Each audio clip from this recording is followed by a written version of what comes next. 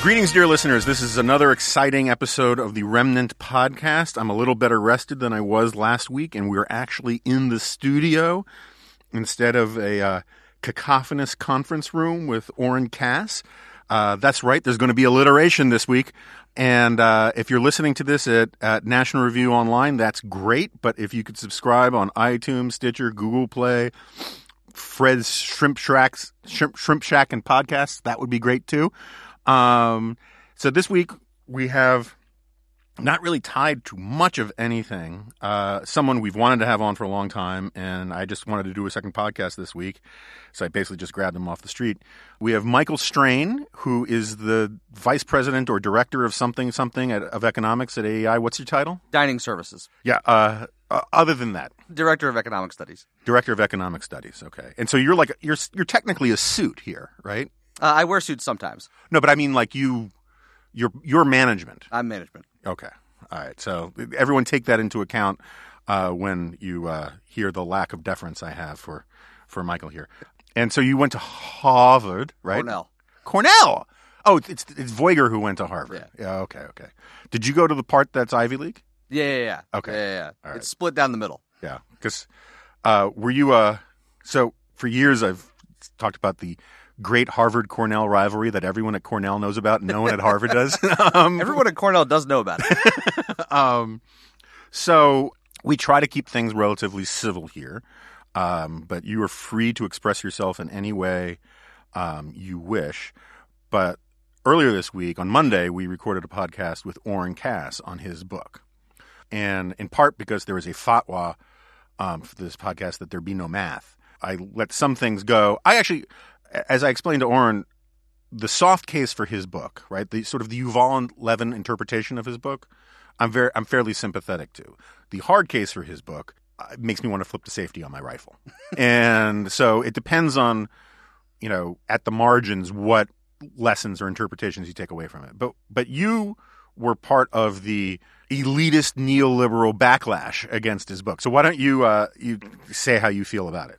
I suppose I was part of that. I tried to keep my commentary about the book relatively focused because it is pretty expansive, and I thought that he was giving short shrift to the importance of GDP growth, giving short shrift to the benefits of international trade, and I also found myself somewhat confused at times by his views on those subjects and kind of how his policy prescriptions reconciled with those views.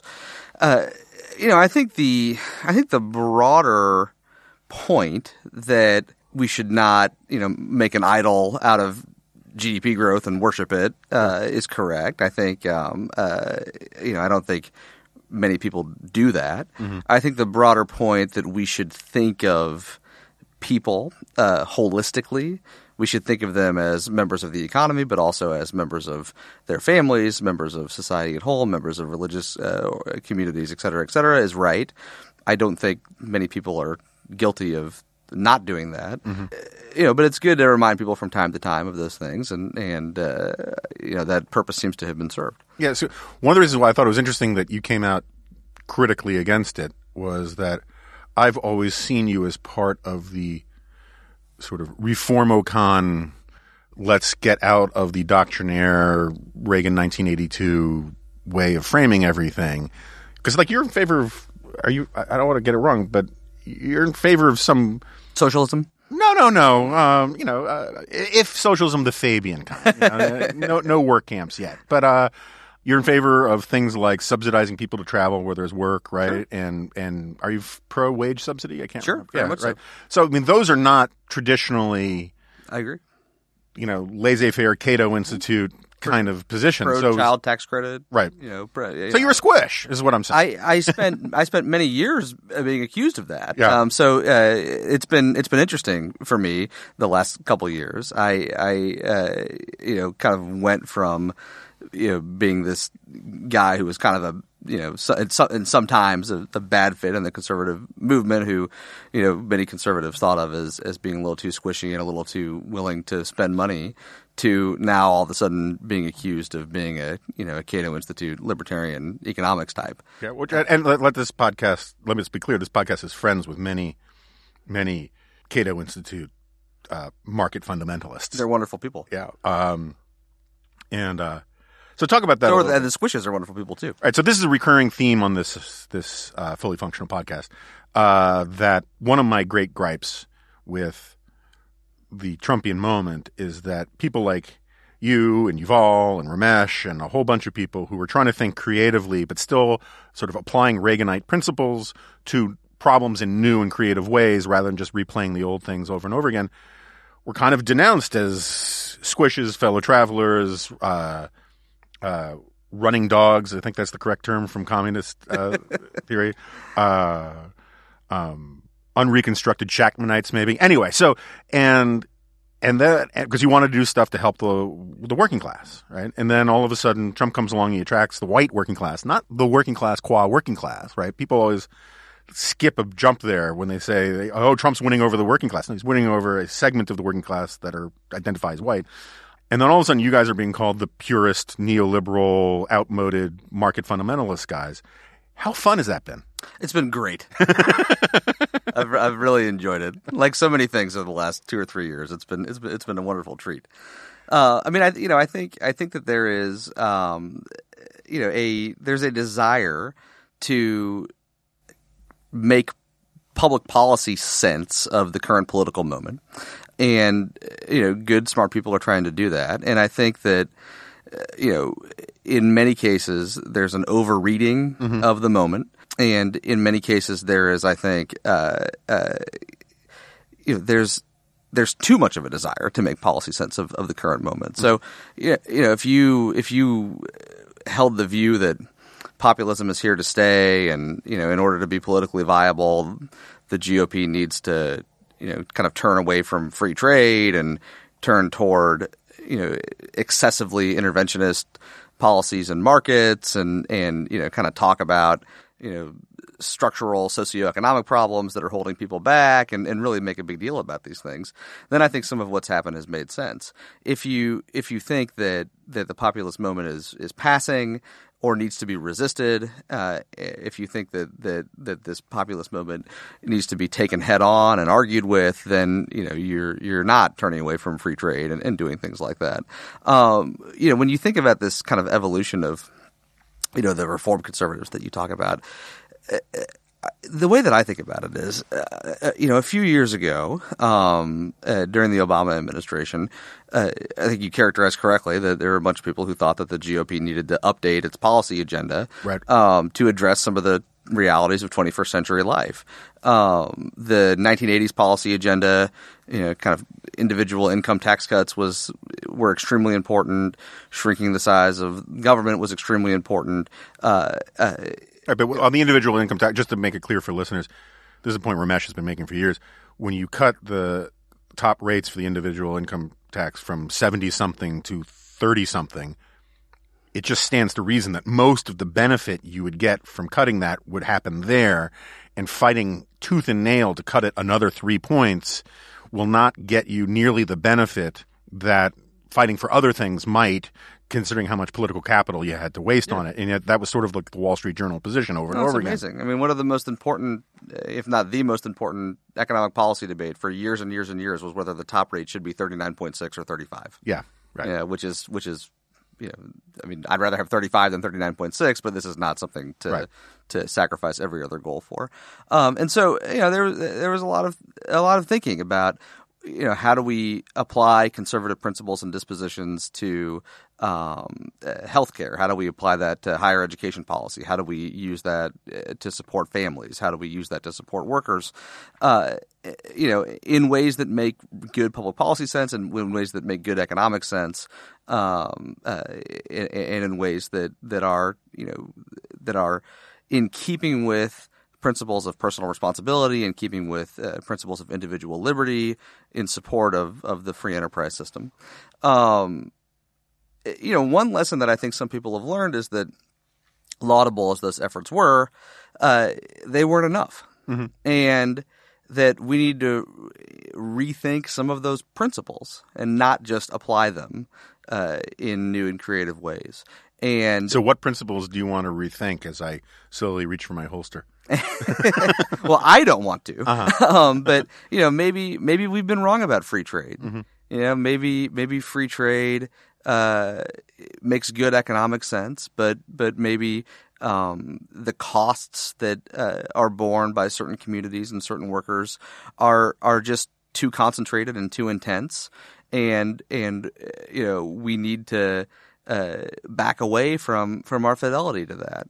The kind of antiseptic way that some conservatives are talking about that now is, well, I'm not against free trade. I just think we need to put communities first. Mm-hmm. To me, that sounds an awful lot like you're against free trade. Yeah. And that's fine. It's perfectly reasonable to say that globalization will have benefits. It'll have costs. I think the costs outweigh the benefits. But just say that then. Right. If that's your view.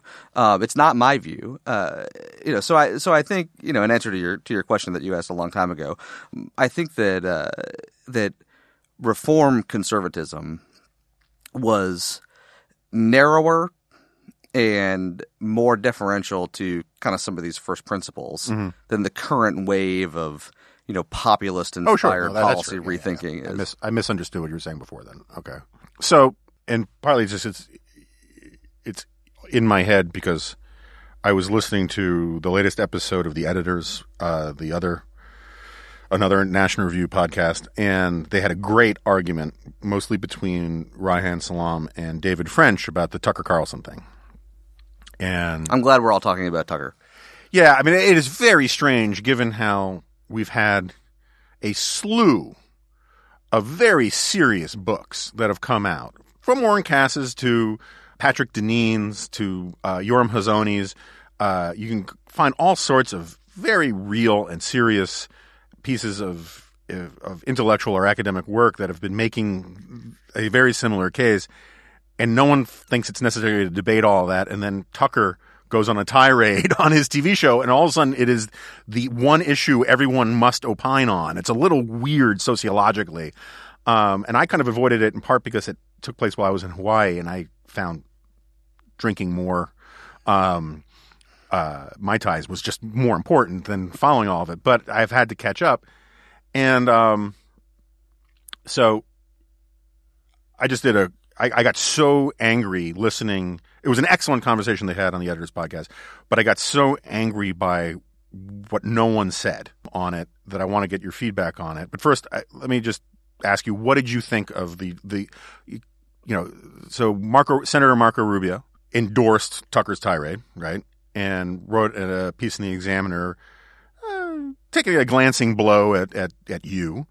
So what do you think of that? What do you think of the tirade? And then I'll ask you your opinion about my coming tirade, my own tirade. I think the kind of polite thing to say would be that what Tucker Carlson said, was important, and that this is a perspective that the conservative movement needs to hear, and that it's important to be woke to the, populist frustrations that are out there, and that even if he got, some things wrong, or I disagree with some things, we really need to take this seriously. I won't say that,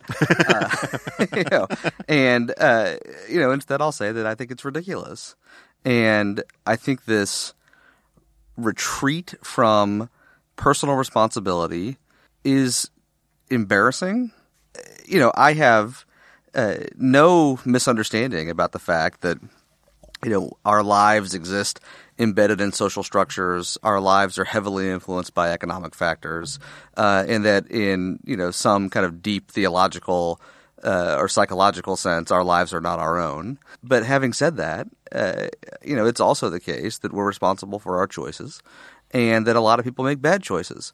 And the conservative movement has always been comfortable expressing that viewpoint. The working class are not made of candy glass. The working class have agency. Members of the working class are responsible for their lives and for their decisions. And we should be comfortable acknowledging that. Just like, rich people and middle class people and everybody else are. So, I think it is important to be aware of the effects that changes in the economy have had, not just on the working class, but also on the poor, who I think we should be giving more attention to than the working class. Mm-hmm. It's important to remember the working class aren't poor. Right. The working class are not the most vulnerable members of society. They're not the lowest income members of society. We call them the working class because 3/4 of them have jobs, Right. Et cetera, et cetera. But I think we need to be cognizant of how those changes have affected their lives. I think that we owe the working class good public policy that can provide on-ramps to the middle class. Should they choose to take those on-ramps. And I think that we need to be aware that our current policies are inadequate, and we need to talk about how to create more opportunity for both the working class and the poor. But I don't think that we should say, oh well, there was globalization, and so therefore it's okay that there's all this resentment and grievance. I don't think we should create a politics of victimhood around this group. I mean, there is a weird thing about how conservatives for years were harshly critical of African Americans who used drugs, saying it was their own personal behavior and personal responsibility matters. And now when white people use drugs, it is because they are victims of the globalists, right? Yeah. I mean, it's absolutely stunning. Yeah. And I also think just analytically, there are a lot of very serious errors in what Mr. Carlson said, and in what people are in some of the responses.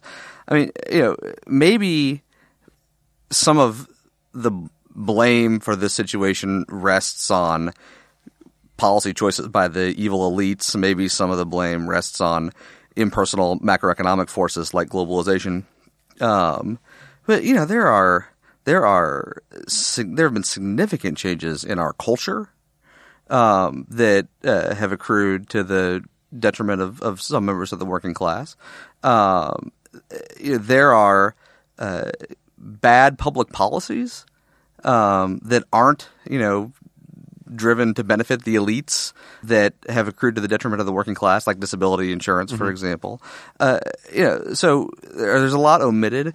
But I also think, it's just not the case that globalization is the principal driver of declines in manufacturing employment. Right. It's not the case that globalization is the principal cause of some of these Rust Belt towns declining. It's not the case that globalization is the main driver of any sort of absence of economic opportunity that members of this group face. It's just wrong. Mm-hmm. And in addition to retreating from personal responsibility, there seems to be a retreat from just basic analytical accuracy in a lot of this conversation, and that's been, I think, frustrating to a lot of people. Yeah, I mean that's a huge. It's a you pull the string on that between Ben Sass's shoulder blades, and he will say over and over again, it's immigrants and globalization aren't why a factory employs 10% of the people it did 10 years or 20 years ago. It's that they have machines that are doing those jobs. I mean, automation, all those things are just making the workers remain more productive. Okay, so and there's a basic absence of the importance of magnitudes here. So look at the 20 years after we began intensively trading with China.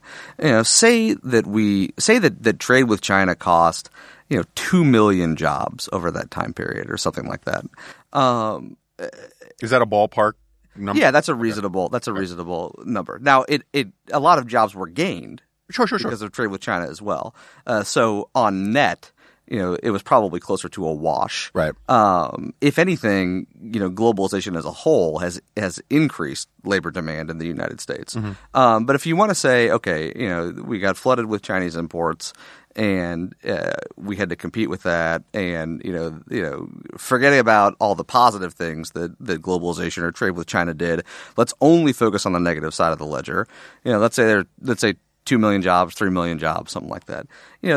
This averages out to 10,000 jobs a month, 15,000 jobs a month, 20,000 jobs a month, something in that magnitude.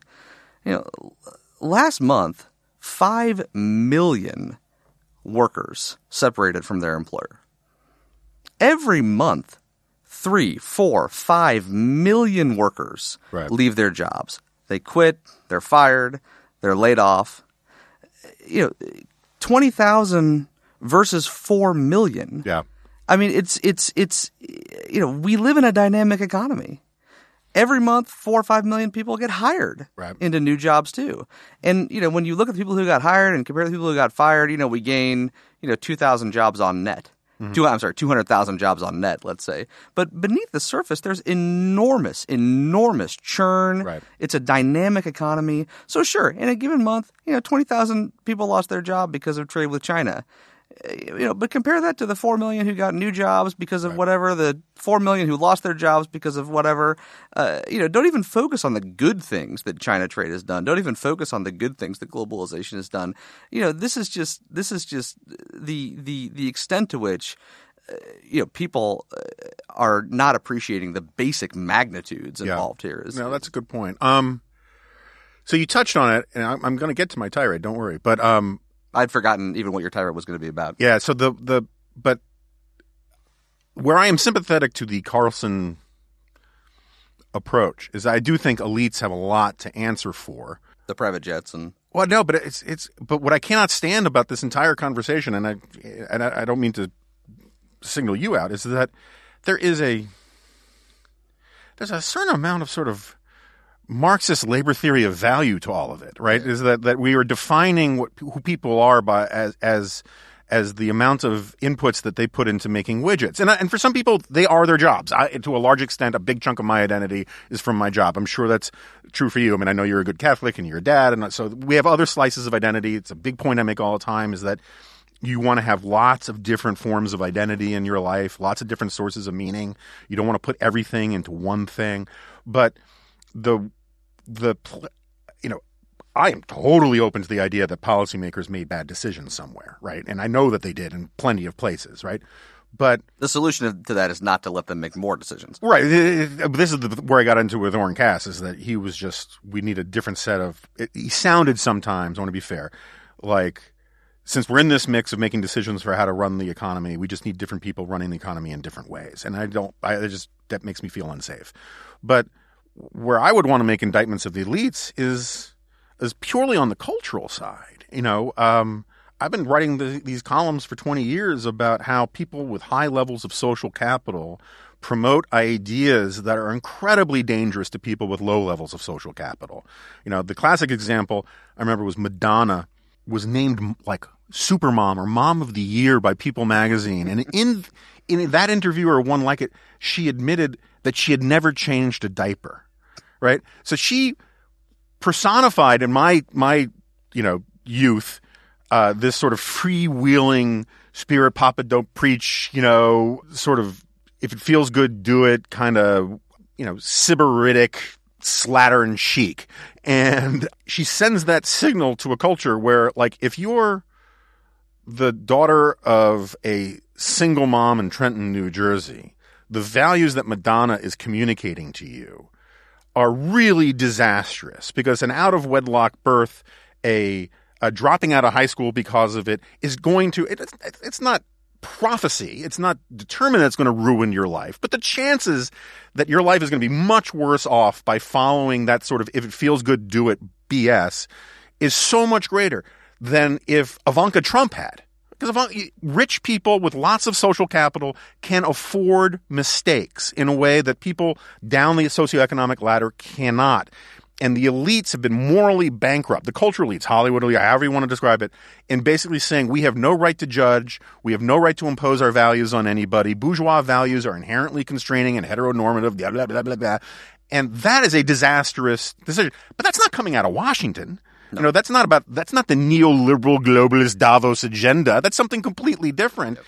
And so I just think Tucker's kind of looking for his car keys where the light is good on that point. Mm-hmm. Okay, but here's the place I actually wanted to rant. So Tucker said apparently, one thing we have to remember is the free market is just a tool, right? Mm-hmm. And so my friends and colleagues at National Review had a great and vigorous and interesting debate about that point and others on the podcast. But no one, including Charlie Cook, who I rely upon to be an upholder of right and liberty, pointed out that to concede that point is a profound surrender of a cherished conservative position. By all means, and I have a corner post that should be going up this morning as we speak about this. By all means, from the vantage point of policymakers and think tank eggheads like you, it is perfectly legitimate to say the free market is a tool. How are we going to allocate resources? Where will markets work? Where will they not work? Yada, yada, yada. Totally fine with that. It's a perfectly legitimate perspective. From the perspective of conservative philosophy, the free market isn't just a tool. Economic liberty is like at the center of what we're supposed to believe, right? And so the example I use in the corner post is guns are tools. I mean, they're like literally tools. They're manufactured devices that we put in our hands that we use for specific purposes. They fit the definition of a tool. Imagine Tucker Carlson saying guns are just tools and giving no credit to the principle of the right to self-defense. You know, he would never do that. You know, Twitter, Facebook, newspapers, magazines, this podcast, they're all basically tools. They're artifacts manufactured. But at the same time, they are the vehicles by which we express certain principles and exercise certain rights like free expression and the First Amendment and the right of the free press.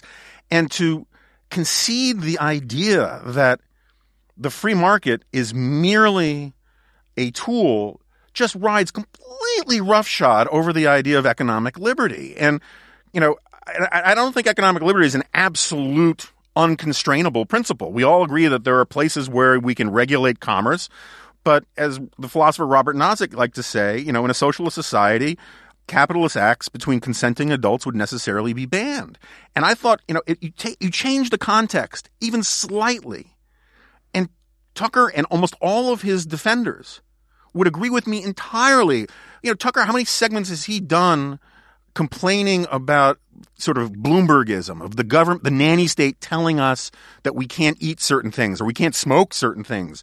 You know, how many times have these populists insisted that the wedding cake baker shouldn't be forced to make a cake for a gay wedding? Well, that's commerce. And if you concede the idea that policymakers can, for the good of the whole, ride roughshod over economic liberty because they know what good economic transactions are for the entire society and others don't, all you're doing is making a right-wing case for nanny statism.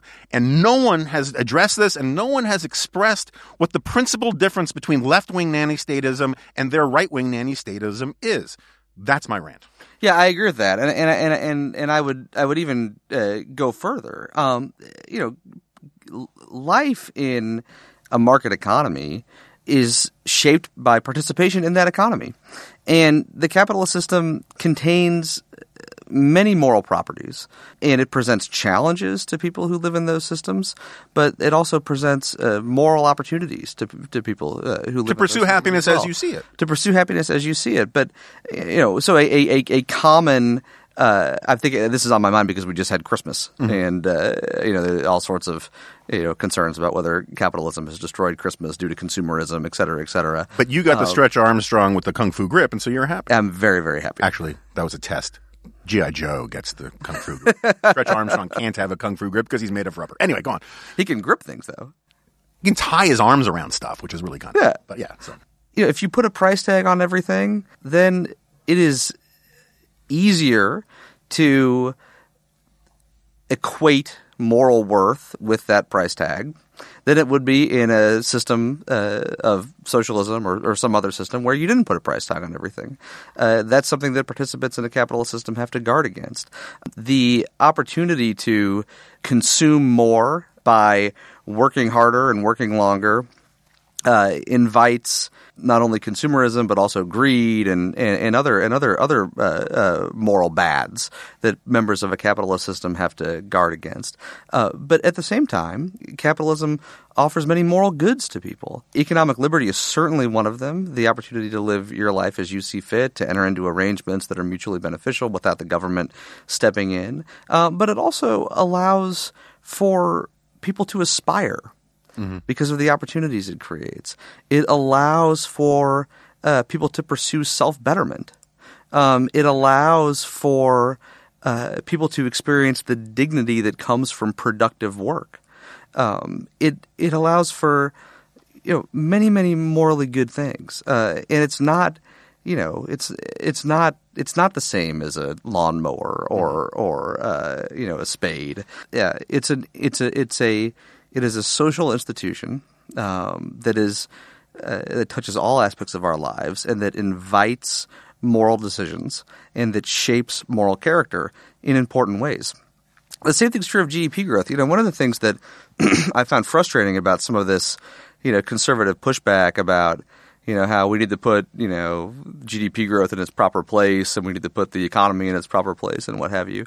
It completely ignores some of the important moral dimensions of economic growth. We know that societies with robust economic growth are better to the poor than societies that aren't. That's an important moral dimension on a social level. But economic growth... They're also better on the environment. I mean, they're better on a lot of things. Sure, absolutely. Yeah. On an individual level, economic growth allows for me to do better without requiring that you do worse. And that's important because that dynamic pushes against human tendencies toward jealousy, human tendencies toward greed, human tendencies toward selfishness. Economic growth allows for society as a whole to come together and fund the kind of programs that help the poor and that help the working class because there's surplus dollars being generated. If we were to slow GDP growth down dramatically, it would be a lot harder to fund those sorts of priorities. Economic growth allows for the kinds of aspirations that I talked about earlier, and this is not just something that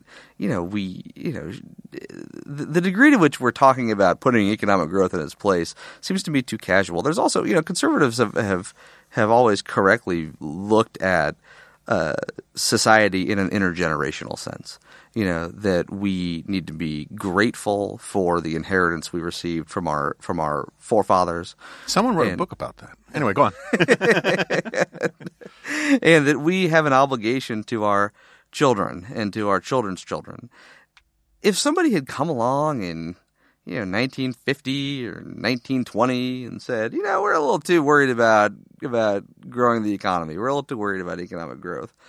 All of our lives would be worse in dramatically important ways. And if you were to, shave, half a point off GDP growth, so, we're growing at 2% instead of 2.5%. That sounds like an eggheady kind of thing that we really shouldn't care about. That has, if that's sustained over 30 years or 40 years, that has enormous ramifications. You'll add $25,000 to people's income 50 years from now rather than $50,000. Right. Somebody's income will increase by a factor of 2 instead of by a factor of 3. If your income tripled versus doubled, you would notice it, and our grandchildren will notice it too. We need to be thinking about our obligations to the next generation. Life without antibiotics, life without air travel, life without Star Wars. Yeah, see, that's the place I think that has more persuasive power. Because when you put it in financial terms, people's eyes glaze over. If you say, I think I wrote about this in the book, for this basic argument that the disruptions that come from technology, which is really what a lot of people are actually talking about. It's not globalism, it's not immigration, it's how technology unsettles established institutions in interesting and sometimes scary ways. Say, okay, let's go back in time and figure out the place where we should have stopped innovation, right? Is it before antibiotics? Is it before the iPhone? You can make a case about that one. Is it before the invention of the airplane? And if you're going to do that, you have to say it has to it has to have been freeze everything, not just the invention of the airplane or the iPhone, but all of the technological innovations that have, increased longevity, increased public health, increased personal health, and all these kinds of things. And I am open to the idea that God in heaven is looking down and saying, it was really 1974 where they went the wrong way with this, and that's where they should have frozen things. I don't trust you to make that decision. I don't trust anybody to make that decision.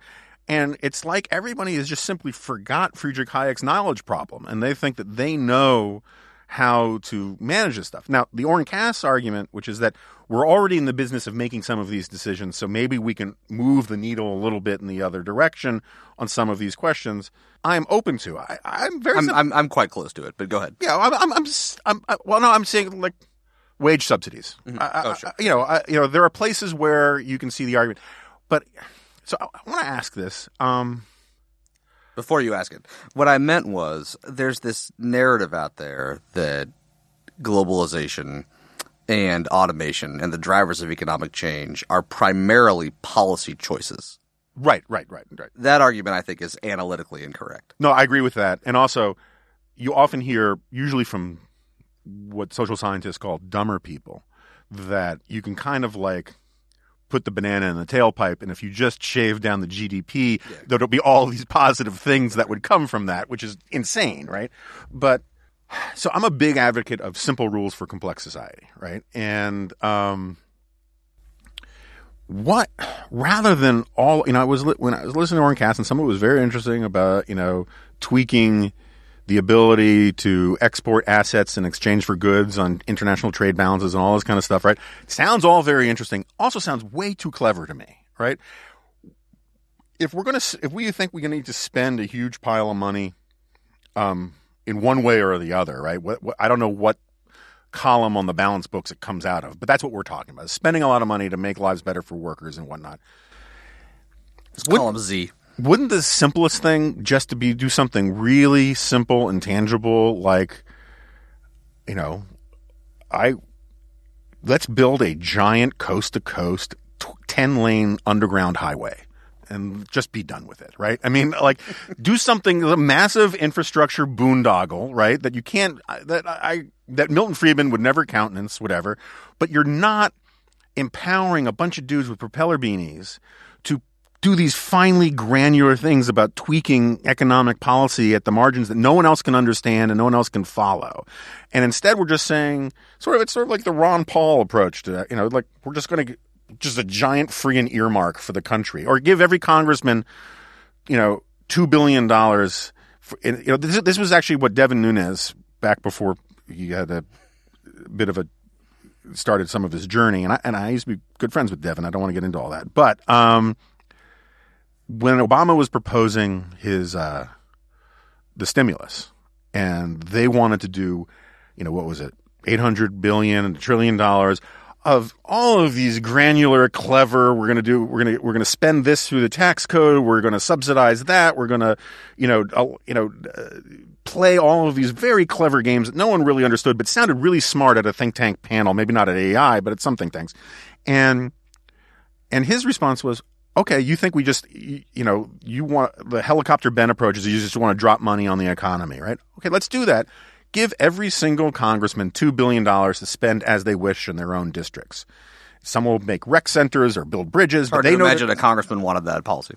Yeah, no, exactly. But it's sort of a William F. Buckley Boston phone book argument. Yeah. If all you're doing is trying to go for a Keynesian sugar high, right, why not just do that? And similarly, rather than increase the power of sort of social and economic engineers from Washington who want to manipulate the economy, why not just do some big ticket things? I'm not necessarily advocating this. I'm asking the question kind of sincerely. Just do some big ticket, obvious things that the money has to be spent here, right? If you're going to do infrastructure, it's got to be spent here. That'll put a lot of people to work, that will have an inflationary impact on wages because you're going to be pulling them out of other things that may be economically more beneficial. I mean, that just seems like a much easier and sellable approach than some of the stuff that Oren Cass was talking about, for example. Yeah, I mean, I think that we need to focus on kind of analytical accuracy, you know. So, with regard to the trade stuff, if if we want to consume more than we produce, Mm-hmm. if people want to buy more stuff and businesses want to build more stuff than we make here at home, we have to import from the rest of the world, and the rest of the world wants money for that. They want something, Bastards. And so this is why foreigners buy bonds, U.S. government bonds. Foreigners invest in U.S. companies, and in return, we get to consume more than we produce here at home. You can mess around with that process, but like fundamentally, the smartest, pointiest heads with the best shaped eggs are not. You're not gonna change that kind of fundamental reality. Are there things you want to tweak? Maybe there are things you want to tweak, but I think your general point that you want things to be simple, I think is right. One of the reasons why I have been so much in favor of expanding earnings subsidies is because it's really simple. Yeah. What's the problem? We think when you say earnings subsidy, you basically mean the EITC. The EITC. Okay. Yeah. What's the problem? Well, the problem is that we think that too few people are working. That's inherently a normative judgment. Mm-hmm. You can argue that that's not right. Right. But if you think that more people should be working, economics 101. If you tax something, you get less of it. If you subsidize something, you get more of it. Let's subsidize people for working. Mm-hmm. We've done it in the past. There's a lot of evidence that when you do that, more people end up working than otherwise would. If you're targeting this on lower income households, and so you're pulling people out of poverty, which is another good goal. Very simple, very straightforward.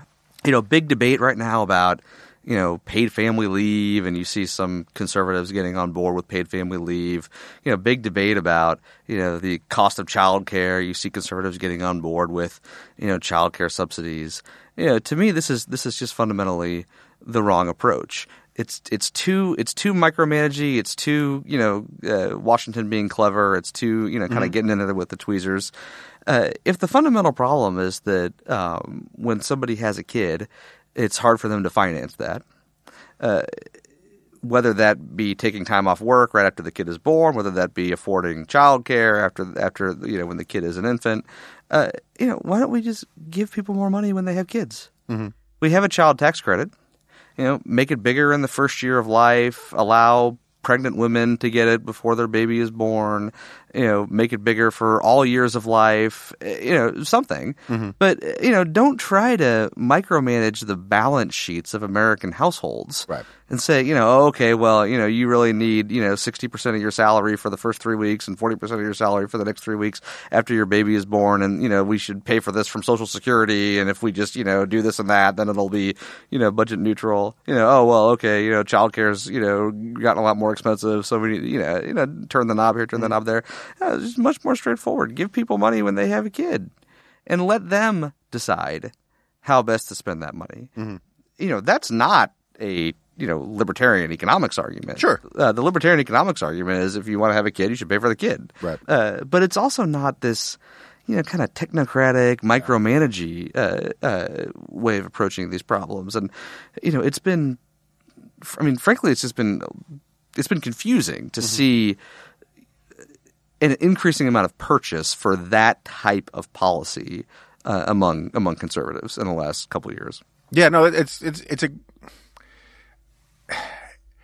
it's very difficult to explain to people because, I'll give you a historical analogy. When I started working on my first book, I could not understand why all of these critics of FDR were called right-wingers. And you went and you actually look at what they were saying about FDR, what they were saying were better policies than the New Deal.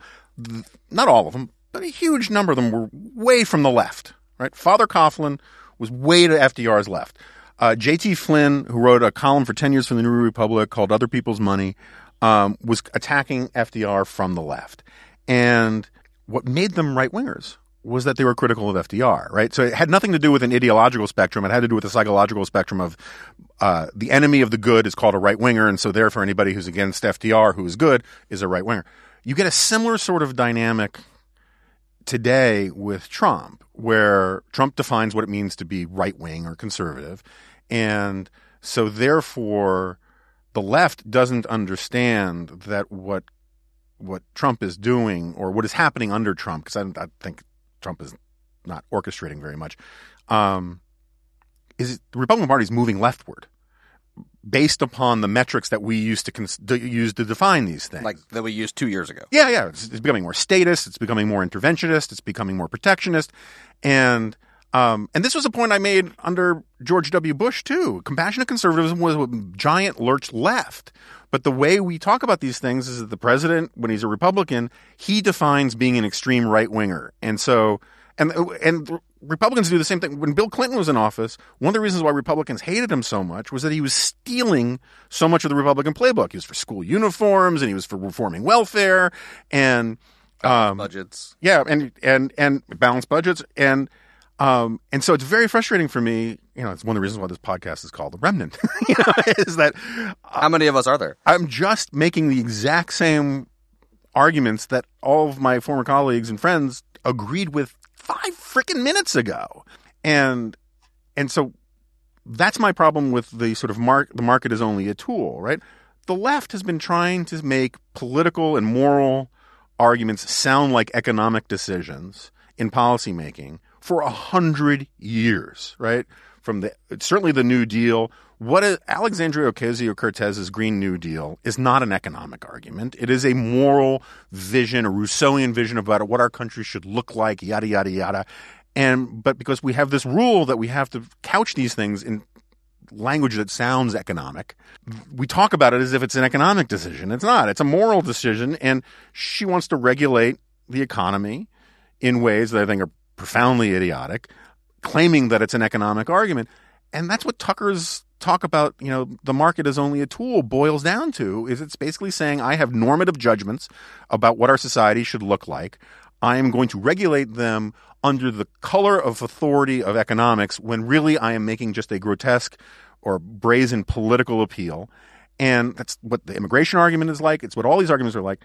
And I want to hear someone explain to me how we distinguish between what people call an economic argument and a political argument. And you don't hear it from anybody. Instead, what we're getting is a grand convergence of the two parties, which is just sort of leaving people like you and me as detritus on the beach when the tide goes out. I'm sorry, another rant. All right, so I want to switch gears, unless you want to respond to that, which is absolutely fine. I agree. Okay. Not only are you a wise man, you're a powerful man. You said something at lunch yesterday. I returned to the AEI lunch table the first time in a long time, and someone asked about some pointy-headed nerdery that you had just issued, some study. Someone asked you, which you can talk about, it's fine by me, but someone asked you, are you talking about correlation or have you demonstrated causation? And you blithely and almost monarchically dismissed this false dichotomy between causation and correlation, which I thought was really interesting. Do you actually believe it, and what do you mean by that? Well, I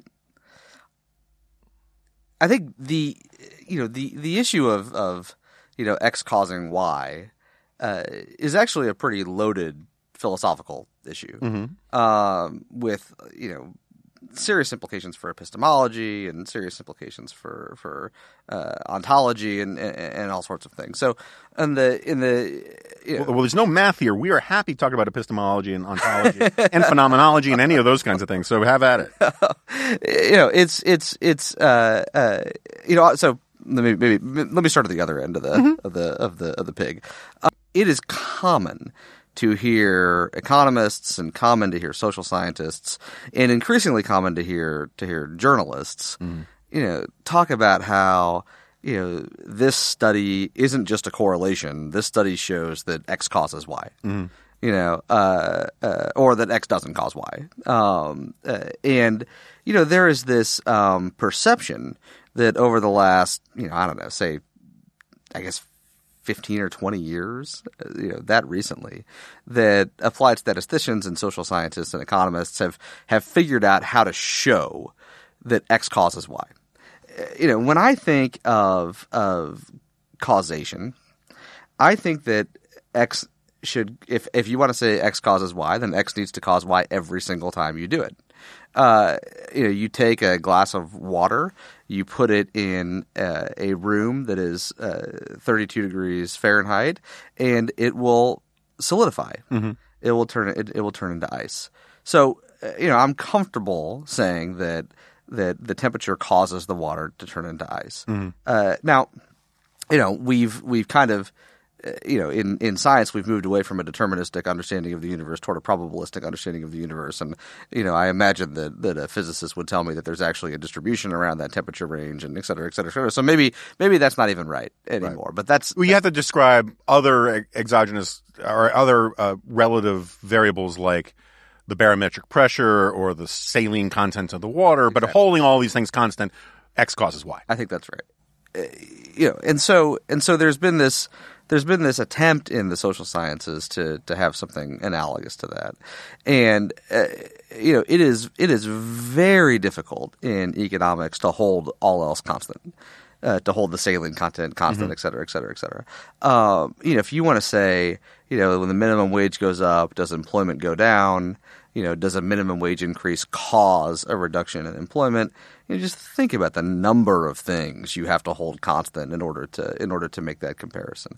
You have to hold constant, the kind of broader economic effects. You have to hold constant the other wages in the surrounding area. You have to hold constant the characteristics of the workers that you're looking at. You have to know about their ability. You have to know about their ambition. You have to know about their professionalism. You have to know about their emotional state. You have to know about how long they've been to school. You have to know about their previous work history, et cetera, et cetera, et cetera. So it is extremely difficult to hold these things constant. And I think that you could argue that economics has gotten better at using statistics and using data to hold all else constant. Maybe it has, maybe it hasn't. There's actually a lot of room for debate about that point. But I think it's certainly not the case that economics has gotten to the point where it's able to hold all else constant in the way that a physicist is when trying to figure out whether the water turns into ice at 32 degrees Fahrenheit.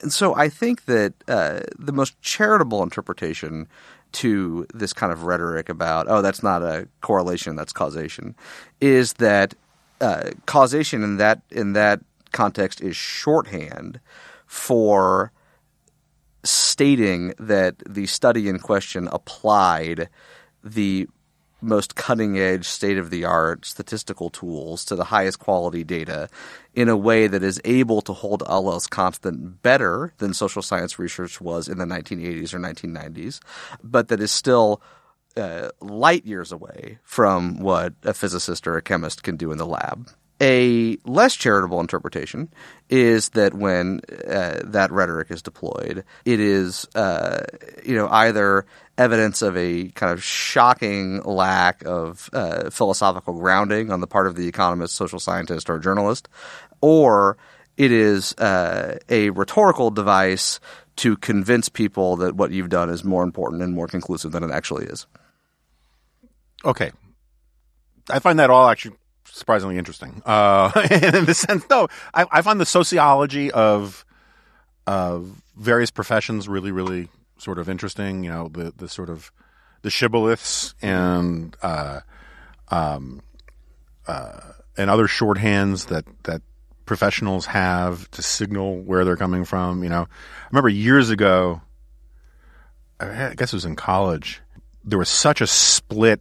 I'm going to forget the dividing line, but there was such a split among professional philosophers in academia about sort of call it, I'm sure it's wrong, the sort of Popperian sort of logic as math approach and the, Heideggerian or Husserlian, approach, that on like the GMATs at certain schools, the lower you scored, the better a candidate you were because the GMATs were in one school versus another. I find all that stuff kind of fascinating. But surely, what you're making there is you are indicting the culture of social scientists when you say you don't believe that there's a difference between correlation and causation, right? You are not, in fact, saying that there isn't a difference between correlation and causation. It's not an ontological point, right? You actually do believe that there can be observable causation even in social sciences or not? I don't think you even have to get to the point where you're debating ontology. I think the question, maybe a way to think about the question is it the case that one study is able to hold all else constant better than another study in trying to examine whether X drives changes in Y? Surely the answer is yes. Surely the answer is yes. Is the current state of social science such that the ability to hold all else constant has crossed a threshold where we're no longer looking at very sophisticated correlations that do hold a lot of things constant, but that still don't hold enough constant that we need to think of them as correlations. And we've crossed that threshold to where we can start thinking about it as causation based on a reasonable ontological assessment of what counts as causation? I think the answer is no. Okay, so do you think there's any such thing as an economic law in the way that there's the law of thermodynamics or that kind of stuff? No. Okay. Do you think there are any... Maybe the closest thing you could get is...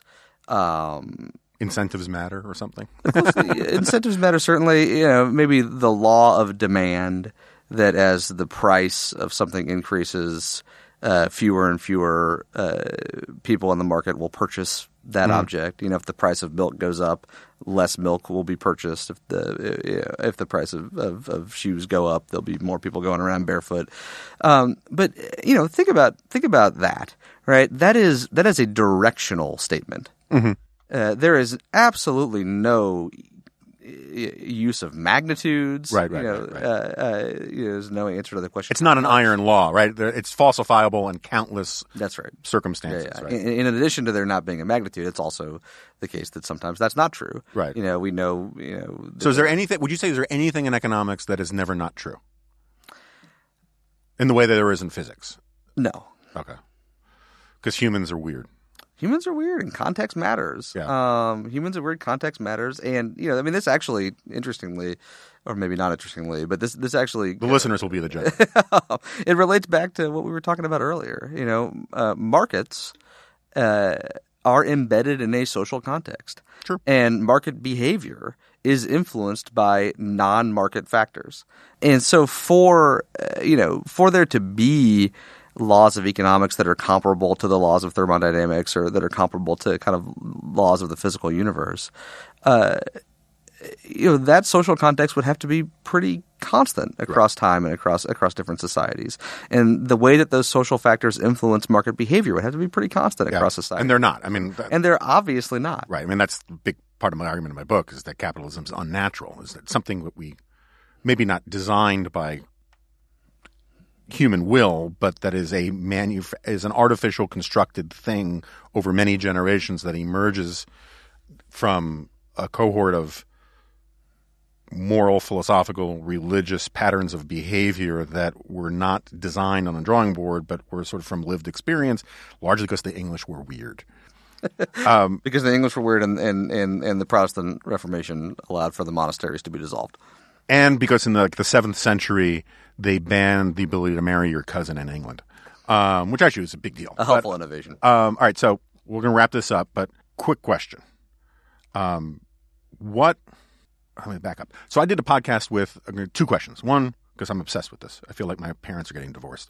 I asked Tyler Cowen in a audio challenge podcast about this, and he gave me an answer that I like to hear. But so one of the things that I was obsessed with in working on my book was these arguments about where capitalism comes from, right? And I ultimately concluded nobody knows, which is not to say there aren't a lot of good theories, but there's no consensus on it, right?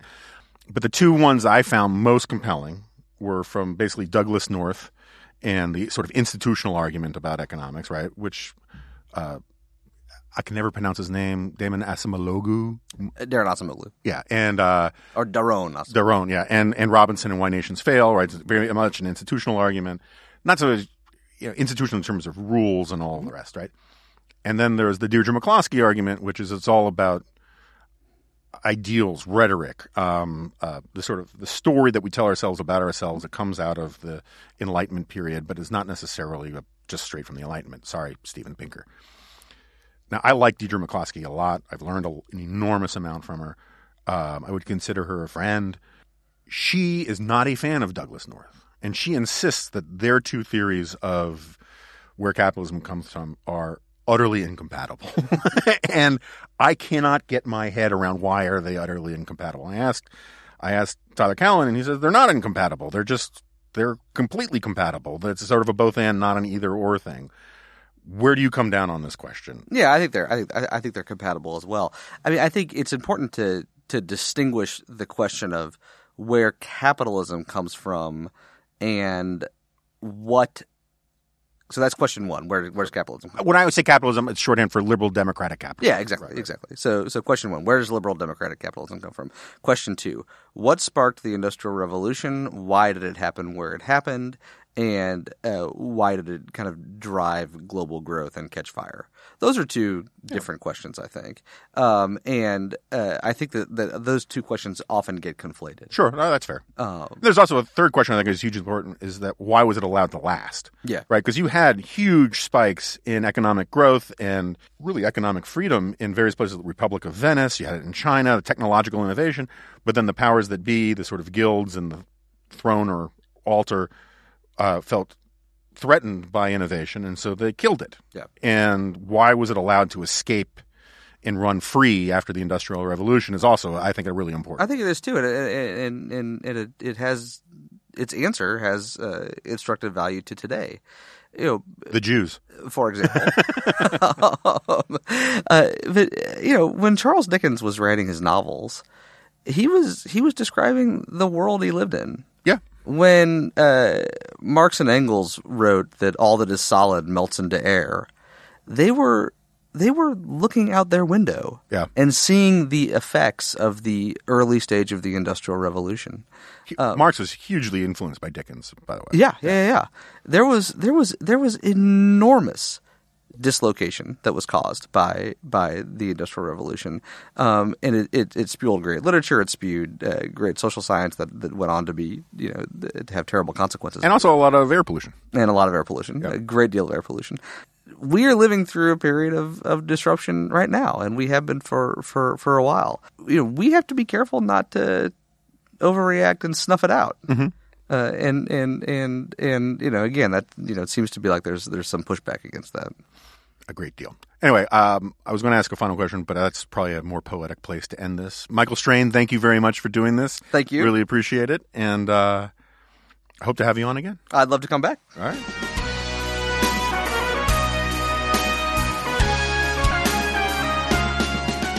So Michael Strain is left, and I don't know why I feel so compelled to overcompensate for the lack of wonkery at the end of 2018 to do so much wonkery in 2019. But, the squeaky wheels get the grease, and everybody on Twitter was giving me a hard time for not staying on the wonk stuff. So I think we've checked that box for a little while. Not just wonkery, but schizophrenic wonkery. You have you invite someone in, and then for one episode, and then in the next episode you invite one of their most prominent critics. Yeah, well, there are many rooms in the mansion of conservatism and this podcast. And that was actually one of the, when I came up with the idea for The Corner, the group blog at National Review, the whole point was, not the whole point, but a big part of it was to demonstrate that there's a lot of ideological heterogeneity on the right. Alas, I think there's maybe too much these days, but that's a different conversation. And so I have no problem. I mean, people complain that we don't have left-wingers on here. We're going to get some left-wingers. We've been talking about that. We're going to do all sorts of interesting new things.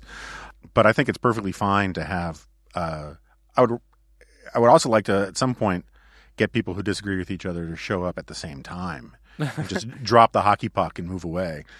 What do you think of all that? I know it's a little more awkward because you see him around the building all the time, so you can't really, completely throw Michael under the bus. But do you have any thoughts about the conversation? Oh, I'm just still...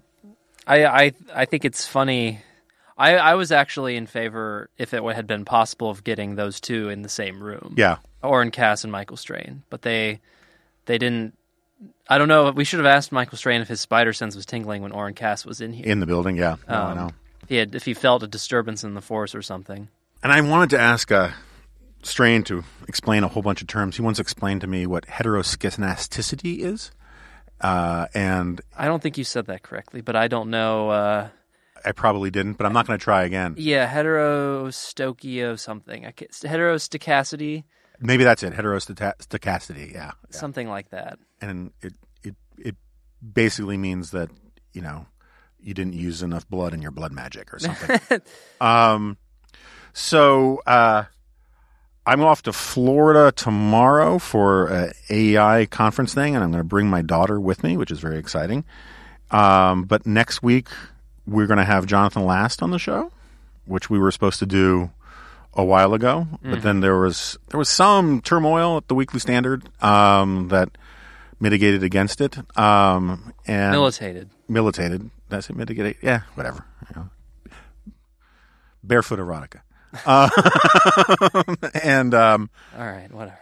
And we should probably do some punditry at some point on here, particularly given that the government is going to be shut down for the rest of our lives, or at least part of it is. The Libertarians finally won. I just recorded, they asked me to be on Diane Ream's podcast, which is put out by NPR. That should be out tomorrow if people want to check it out. And anything else that we need to discuss? Anything, you know? Well, have you put your signed Tolkien book in a safe place? As of right now, it's still, well, I shouldn't say where it is, actually. It is safe. It's not like on the kitchen counter. It is secret. It is safe. Okay. People who know will know what I mean by that. But yeah, it's funny that I have this extremely valuable material object that I'm thinking about all the time. It's like it sounds vaguely familiar, that situation. Yeah. And when you put it in your hand, you turn invisible. Yeah. Okay, so something we should discuss. Casting for the Dune movie continues apace. Yeah, I saw that. Stellan, how do you pronounce his name? Skarsgård. Yeah, is going to play Baron Harkonnen. Uh-huh. Could work. I mean, I think actually a very similar actor who I often confuse for him would be slightly better. I can't remember his name, but he was the villain in John Wick and the villain in Mission Impossible Ghost Protocol. Yeah. I know what you're talking about. I don't know his name, but yeah. I think he would be slightly better, but yeah, I think that works. I mean, they're going to have to do something about the morbid obesity that I associate with Baron Harkonnen. Well, the actor who played him in the 84 Dune was not morbidly obese either, I don't think. Was it Charles? Who was it? Charles Durham? No, I don't remember his name. He's one of the less famous names of that bizarrely stacked cast, at least three of whom. So my dream for this movie is that you put Patrick Stewart, Max von Sydow, and Brad Dourif in the same roles they played in the 84 movie, because they could play all the same ones, and then make Kyle MacLachlan Duke Leto, the father. The father. Interesting. Yes. Yeah, but I don't know if this is going to make someone mad at me. I think Kyle MacLachlan is a bad actor who basically plays a stoned, flat-faced, dead-eyed person in every role that he plays. Well, on Arrakis, there are literally drugs in the air, so... But what's your excuse for Twin Peaks? Well, there are all sorts of supernatural shenanigans Blue going Velvet. on in Twin Peaks with him. So, Blue Velvet, I don't know, blame maybe some gas leaked out of Dennis Hopper's apparatus. Possible. So, I do not have high hopes for the movie. I do not think it lends itself well to the cinematic. They're splitting it in half, though. And Denis Villeneuve is directing. That is the correct pronunciation of his name. He has like 8 syllables if you just read his name, but he's French, so that there's only 3 of them or something pronounced. Interesting. And I say that generously. Did you see Aquaman? No. Will you see Aquaman? No. Yeah. Even though I've been obsessed with Atlantis for a long time, and I'm also obsessed with giant squids, and I think this movie has both of those things. But even so, I'm just not. I gave up on the DC Extended Universe, which the DC Extended Universe has also given up on itself. But Aquaman is succeeding, so I don't know what that means. Yeah. So the problem I have with Aquaman is, it's twofold. One is, it is the problem that I have with DC Comics generally, is that it's cartoonish.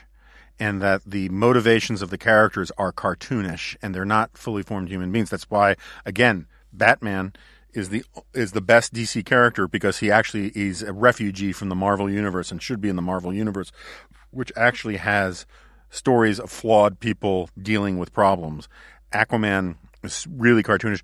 The second problem I have is that the whole point of doing things as live action is to make them seem or appear to be plausible. Like, this is what it would look like if there were really superheroes in the world with superpowers, right?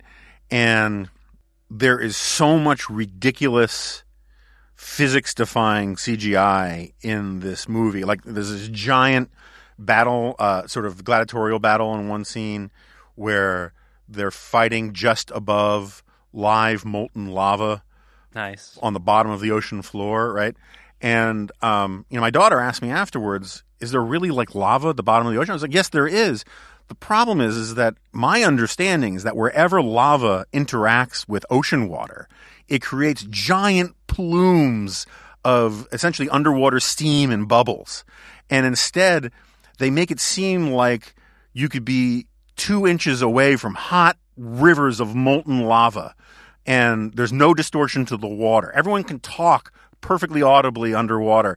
It's a live action cartoon. And so when my colleague and friend David French gushes over this, it makes me sort of question his judgment about all sorts of things, because the plot is bad. The dialogue is, to use a technical term, really bad. And the special effects don't make you feel like you're watching something that could happen. It would have been a better movie as a cartoon than as a live action thing.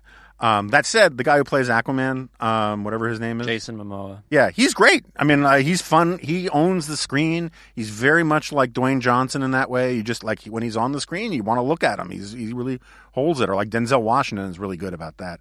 But like for my daughter, we came out of seeing that movie, and she was just like, "Oh my God, that was dumb."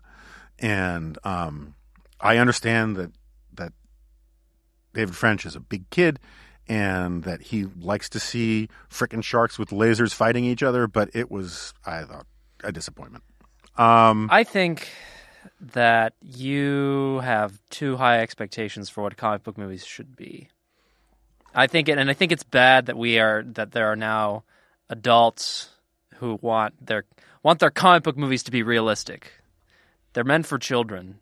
I think, and I've been guilty of this. Not ones with R rating, right? I mean, so like Deadpool. It doesn't have an R rating. No, I know, but Deadpool does. Oh well, they right? shouldn't. I don't think. I think that's bad too. I think I do too. The idea for completely different reasons. That the idea that we're trying that the comic book has morphed in that sense into like a supposedly adult genre. It says more about our understanding of what it means to be an adult than anything else. I agree. So I'm not interested in Aquaman, but I think 12-year-old boys should be interested in it. But that's true. If it doesn't satisfy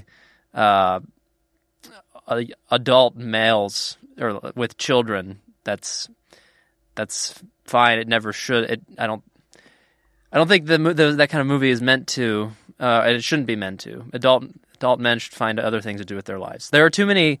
A friend of mine is working on an article about this, and this is deeply an admission against interest in saying this, but I think certain aspects of nerd culture have taken root in our society in a way that has made being a nerd mainstream. Mm-hmm. Like 80s movies, the jocks ruled, but now the nerds have taken over. No, there's something to that. It's funny.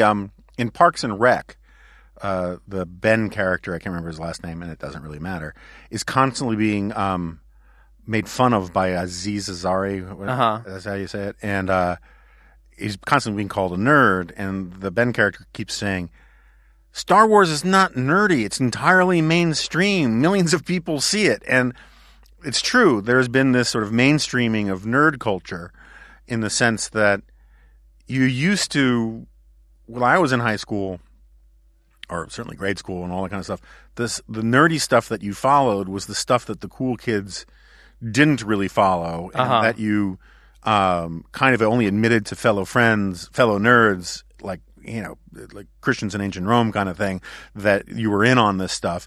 And now it's completely mainstream, But I'm not sure that sports has become nerdy by any stretch of the Well, actually, it kind of has. I mean, the quants have moved in, the Moneyball. Yes, but I mean, sports is still mainstream. That's true. Yeah, The Super Bowl is as mainstream as Star Wars. It's not a weird sort of. I mean, it's not like ESPN the Ocho. yeah, that's true. There hasn't been a complete flip of one from the other, although people are more sedentary than they used to be and less active. True. So maybe in that sense, yes. But for example, so I think that a lot of this comes from now the people who were the nerds, in real life, the nerds that were being mocked in these 80s movies, got money, got positions of power, became screenwriters. And so I'm convinced that the people who created Stranger Things played Dungeons and Dragons in the 80s. Oh yeah. And now that they're screenwriters, or they can put this into things that they create and mainstream them, and now you have people. I know people my age who are suddenly into Dungeons and Dragons, people who don't necessarily have other aspects, who don't have the other character markers that would suggest an interest in that, but suddenly they're like, oh yeah, D&D night, let's go. I think that's a Stranger Things adjacent phenomenon, but also part of this other. Yeah, I mean, definitely the people who wrote Stranger Things were akin to the kids from Weird Science with bras on their head creating a woman, right? That was Weird Science, was it? Kelly LeBrock? Yeah, and Robert Downey Jr. is in that too, right? He is. He's also in Back to School. Mm-hmm. Robert Downey Jr. actually was kind of Brat Packy for a while, and then he kind of toughened up in prison. All right, so that's going to lead me into a whole slew of jokes about things I shouldn't joke about. So thanks to everybody for listening. We're going to, again, I don't want to be cryptic, but I have some interesting ideas for the future. Please subscribe. Please tell people to subscribe. As of yesterday, we were not back in the top 200 on iTunes, and we are still just shy of 3,000 reviews on iTunes. So your support is really appreciated. And I don't know, well, other than Jonathan Last, I don't know what else we're going to be doing in the next week or so, but we'll figure all that out. I did get a commitment from George Will to come on. So if you want to think about your what that would look like. You probably look like George Will. Yes, but I just mean what the flow of the conversation would look like. Again, thanks for tuning in, and I'll see you next time. No, you want this is a podcast.